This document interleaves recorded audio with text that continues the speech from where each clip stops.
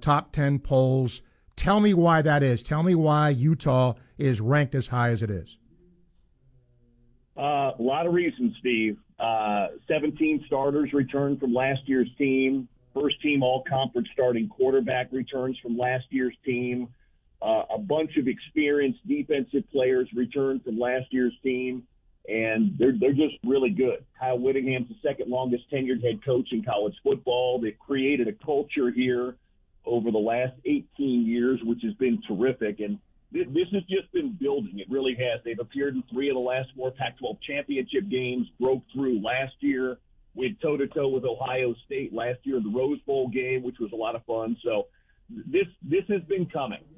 They've been in the league now. This will be the 12th season in the league. They've recruited to a very high level over the last 5 or 6 years. So it's been building toward this, and now we're kind of seeing all the hard work of joining the Pac-12, the recruiting efforts, developing players come to fruition. And this is just a really good football team. With all those starters back, are there areas where graduation or whatever else took a toll a little bit?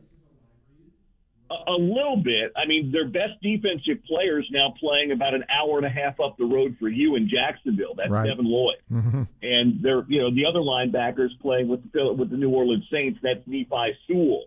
So their 2 starting linebackers from a year ago are gone, but they're replacing one of those guys with a guy you guys know really well in Gainesville. They like him an awful lot. He's probably been the best defensive player in fall camp. That's Mahmoud Diabate. And, then they landed a 5-star linebacker from right here in town named Lander Barton, whose brothers and sisters and mom and dad are all Hall of Famers here at Utah.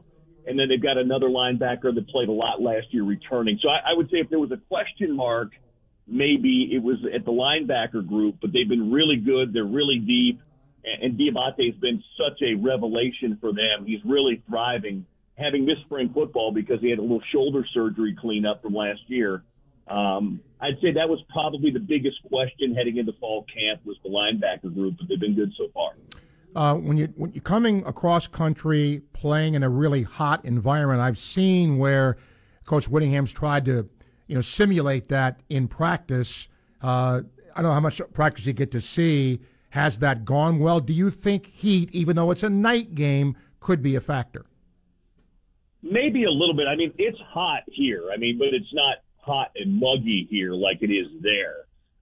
We get routinely mid-90s, upper 90s, right around 100 degrees, but it doesn't come with the humidity.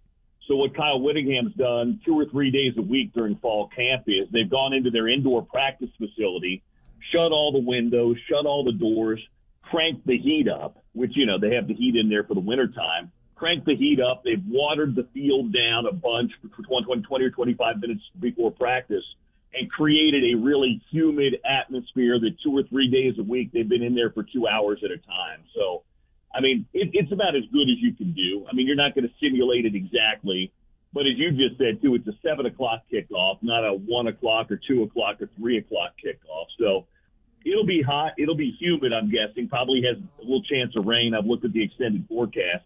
But I'd be surprised if it was a big factor because Utah rolls, especially along the lines of scrimmage, they roll pretty deep and rotate a lot of bodies through. So, but we'll see. You never know till you get there, so we'll see. The voice of the Utah Utes, Bill Riley, joining us here on Sports Scene. Tell me about Cameron Rising. He's a great story, Steve. This was a kid that was a 4-star quarterback coming out of high school, Southern California kid. Was going to go play for Lincoln Riley. Then they were loaded at quarterback, so he committed, went to Texas, and got to Texas, and they were loaded there too. I think that was when Shane Buechele was there and having a really good run. And so Rising was there for a year, and he's like, well, he could kind of see the writing on the wall. So he played for a year with, redshirted, then looked around. And he looked at the University of Utah. And Utah had an opening because Tyler Huntley, who's now with the Baltimore Ravens, was graduating and leaving the program. So Rising comes in, spends a year on the practice squad, absorbing, learning all of Andy Ludwig's offense. In fact, for his year that he was sitting out here, he sat in the booth during games next to Ludwig, the offensive coordinator, and watched how Andy called plays. Wow. So they got really, really close. Next year he wins the job, but then on the 14th play of the season in that COVID year against USC, diving on a loose ball, he tears his labrum. so he's out for the year. Then last year, they brought Charlie Brewer in from Baylor because they weren't sure if Rising's arm would be ready. They gave the job to Brewer in fall camp, and Brewer just was a square peg in a round hole. So Rising, who teammates love and was voted a captain last year, even though he wasn't the starting quarterback, comes in 2.5 games in, and they take off, winning 10 of their next 11 games, win the Pac-12 championship. He's just one of those guys, Steve. You know, and I'm not comparing him from a football standpoint, but you remember when Tebow was at Florida or Danny Werfel was at Florida. He was one of those guys that was a magnet. That it didn't matter if you were a defensive lineman or a punter or a safety or a wide receiver. The guys are all drawn to him. And he's just kind of got that about him, that the players, the teammates love him. And he's a really good quarterback, too. He's a true dual threat. Ran for over 500 yards last year. Threw for shy of 3,000, 20 touchdowns, 5 picks in basically 10 games, not the full 13. So he's really good. He was first team All Pac-12. So they're expecting, and he had a big summer. He went to the Manning Passing Academy and was a star there this summer. Was at the Santa Monica Passing Academy with a lot of these guys. He actually got to know Anthony Richardson a little bit on a couple of his trips, he said. And Cam and I are pretty close. We do a weekly interview together. And so he got to know Anthony a little bit. They had some good conversations, he said. And they're looking for a big year. If Utah is going to be as good as they were last year, Steve, or maybe take that potential next step, Cam Rising's got to kind of elevate his game. Great quarterbacks lead great teams, so we'll see. Final question for you. What kind of a dude is Whittingham? He's exactly the type of dude you think he would be.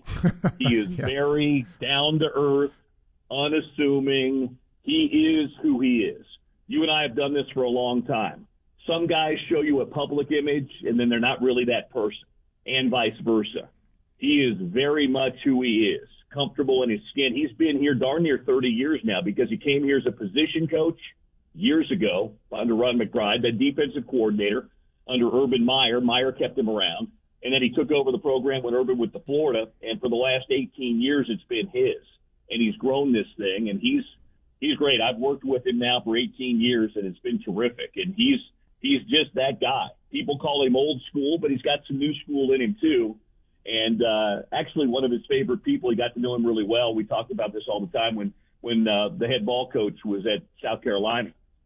They were an Under Armour school, and Utah's an Under Armour school, and Whittingham and Spurrier got to know each other pretty well at some of the golf outings and things. And so he thinks the world of Steve Spurrier, but I don't know if they'll cross paths down there or not. But he's a good dude and a heck of a football coach. Should be a heck of a game and a very good team coming to Gainesville. Our thanks to Bill Riley, their play-by-play voice, for telling us about the Utes. Bill, hoping to get a chance to say hello to you when you get here. Thank you for your time. Hey, pop in the booth, say hi. We'll see you in 10 days. Thanks, Steve. You got it, Bill. Thank you. Bill Riley, the play-by-play voice of Utah football.